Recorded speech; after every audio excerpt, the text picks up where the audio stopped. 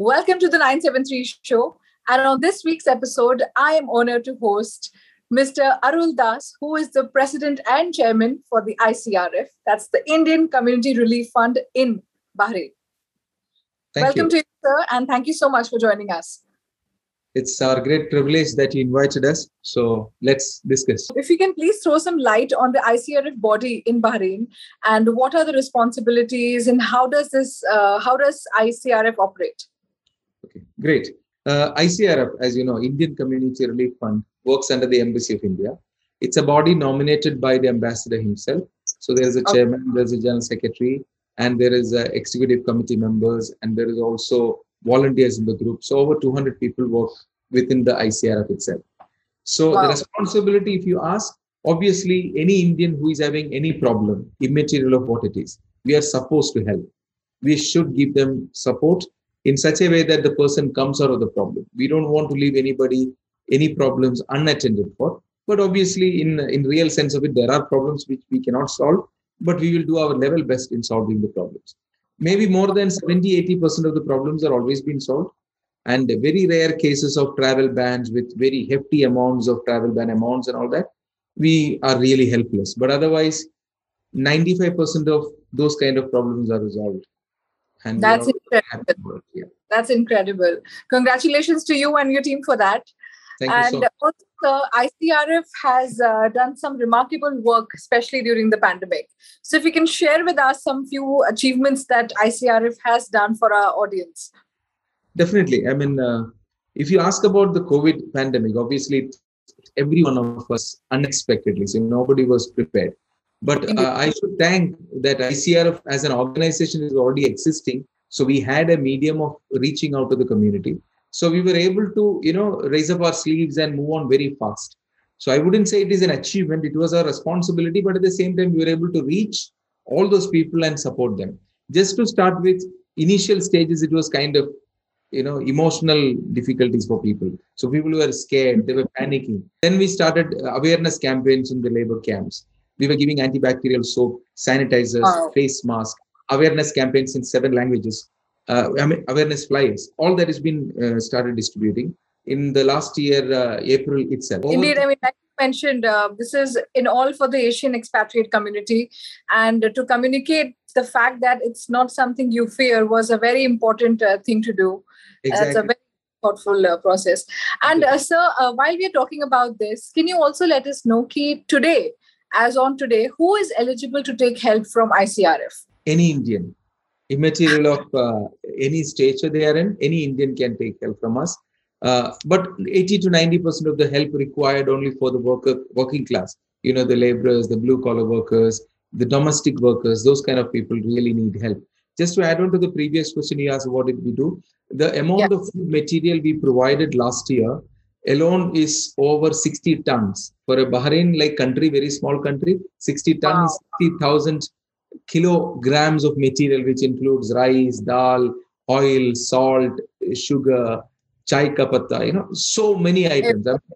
I should just say that it is just, the tip of the iceberg that we gave, and we gave a lot of people repatriation flight tickets to return back to India. That is also free of cost because whoever is deserving it. And all this was possible because an umbrella like ICRF was available and people people trust us. We asked 10 people that we need a support. 100 people will come and say that I am willing to support. That's the way it is. Because they know that it goes to the right people and it has always been audited and under the Embassy of India, it goes smoothly. So the kind of trust we are able to generate. And also the team working with us. So that is also another trust factor, So that's Indeed, I was just going to come to that because time and again we've heard about ICRF's work of distribution, about something as basic as a face mask these days to ration, also repatriating a lot of people from Bahrain to back home. So all of this, how have you and your team managed to, sort this out in such a smooth way? I would say it is definitely a teamwork, well coordinated, well synchronized teamwork, and the willingness of people to work. And I think this is one organization. I don't think we don't see any ego, whether it is chairman or vice chairman or any volunteer. We all work as together. So even in one of the previous interviews, I said, even if I forget to mention the vice chairman's name or the the advisor's name, it doesn't really matter. It will not become a political issue within our organization. It is quite acceptable. The And basic idea is to be available for people. exactly, the purpose of the organization is to serve. So we don't serve ourselves. I mean, actually, we serve somebody else, and in turn, we get satisfaction of doing it. So that's so. But for sure, sir, you and your whole team are doing a commendable job, and in a way are making a lot of Indians' lives easier in Bahrain. As Mahatma Gandhi said, the best way to find yourself is to lose yourself in the service of others. That's what in ICRF we all believe. So we try to find ourselves through helping others. So we are all happy about what we are doing. And in the evening or in one of the weekend sessions when we discuss what all we did for the past 1 week, we see hundreds of things that we have done as a team.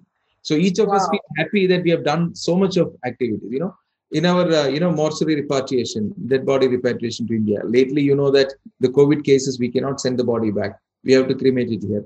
Our volunteers go there to the cremation ground, whether it is burial or any of that. Our volunteers go there. They connect the family through the video or Zoom call or anything like that. They show them. So unknown people we support. So that's the way it has been happening. So this is a satisfaction that the team members are getting. So that's I think ICRF will stand with you. Definitely. Right.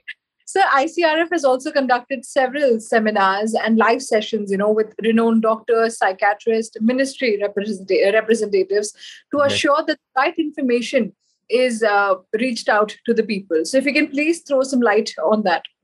Definitely. I mean, while we did, because, the initial stages, more of rumors and less of facts were flying around. So it is our responsibility that the facts are going to the right people and the rumors are not being sent to people, So when ICRF is doing a campaign or an event or a webinar, then people will listen to it, and that's authenticate.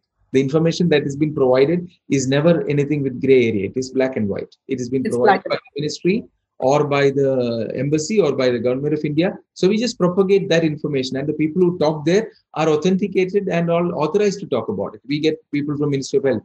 We get people from Ministry of Labor, LMRA. All these people are talking from their official perspective. So then people can listen to the original information and listen to it. We even have MPs from India addressing Alphonse Kannanthanam and the minister. They all addressed the sessions which is organized by ICRF, talking to people. Like you said, I mean, getting the right information is something that's very, very important, because in times like this, while we are fighting the pandemic, we also fight infodemic. So that's a very good thing that ICRF is doing. Now, sir, I have a personal question to ask. That how personally did this inspire you? Like, I mean, how did you get into the community service, and what was the thought behind this? I think I started with ICRF when the Spectra began in the year 2008. So I was involved as a volunteer. So then later on, I started involving with other activities like medical camps. Then I got involved with Family Welfare Fund. So many things got involved, and I was finding happiness in doing what I'm doing. So maybe that is the reason I continued. So and I that's helping a lot of people, just that one thought of yours. Definitely. It is not only me. I mean, it's a like-minded. There are hundreds of people who are willing to do it. Even now, when I make a call to somebody to do something, they're willing to do it. Or somebody calls me to do something, I'm willing to do it. So that's the way it is. Just in the first vaccination drive, embassy had got the approval from the Ministry of Health to do the vaccination next day, from morning 10 o'clock to evening 4 o'clock. And there was 2,400 people to be called. And we got the database in the evening 3 o'clock. So you can imagine, from 3 o'clock, by 6 o'clock, we need to complete this 2,300 database. It's not only ICRF, other organizations also helped. But we were able to complete by evening 6 o'clock. All 2,300 people were contacted by phone, not by SMS or WhatsApp. Amazing, yeah. Spoken to them and told them to come for vaccination next day morning, 10 o'clock, etc. 10 to 4 o'clock, So that is possible because we have that capacity and that many number of volunteers working with us. So, sir, since we are on the 973 show, and I have to ask you, knowing that you've been in Bahrain for 22 years already, I have to ask you, what's your 973 vibe? Definitely. See, for me, Bahrain is not a second home. I would consider this as my primary home, my first home. I'm born and brought up in India, and I lived here for 22 years. Obviously, this is my first preference. I'm very comfortable here and very happy with our friends, family, relatives, and all that. And secondly, I will say Bahrain is one place that spoils you. This is the best of the places to remain, and everything is so close by. Life is so convenient, and That's you want to go somewhere. It is just 5 minutes drive. yeah, You exactly. drive more than 15 minutes, you should be inside the sea. You cannot go beyond that unless it is causeway. So that's the way it is. So I always feel that Bahrain is one of the best places to be in, and I can definitely vouch and say that because my family was living in Canada for 6 years. I had the choice. I had the RP. I mean, I was a permanent resident. I could live there, but I chose to live in Bahrain. So I could probably give that answer with much more confidence that I love Bahrain. That's so amazing. And I so relate to that. I mean, like you mentioned, Bahrain spoils you. And no matter where you live in the world, this place naturally feels like home. And thank you so much, Mr. Arul Das. It was an honor to host you on the 973 show. And the whole team of 973 show wishes you and your whole team of ICRF all the very best for your ongoing and future projects. Thank you. Thank you so much, Kashish. And once again, thank you for hosting us as ICRF. And we want you to reach out to more people. And we don't want anybody to not to know about ICRF so that they are in a situation that they need help. Just call us. Indeed. So that is the kind of communication. I can tell you those two numbers. You can probably announce it also. That is 3841-5171. That's one of our helpline numbers. 3841-5171. Or otherwise, you can call 35-990-990. 35-990-990. These are the two telephone numbers. You can call us in case of any emergency, any kind of support that you require. We are always there to support you. For sure. I also hope, sir, that after this interview, a lot of people also call you to volunteer and be a part of ICRF's efforts in Bahrain. And may your team grow a little more bigger. Thank you. Thank you so much, Kashish. And all the best for 973 Vibe. Thank you so much. Have a good day. Bye-bye.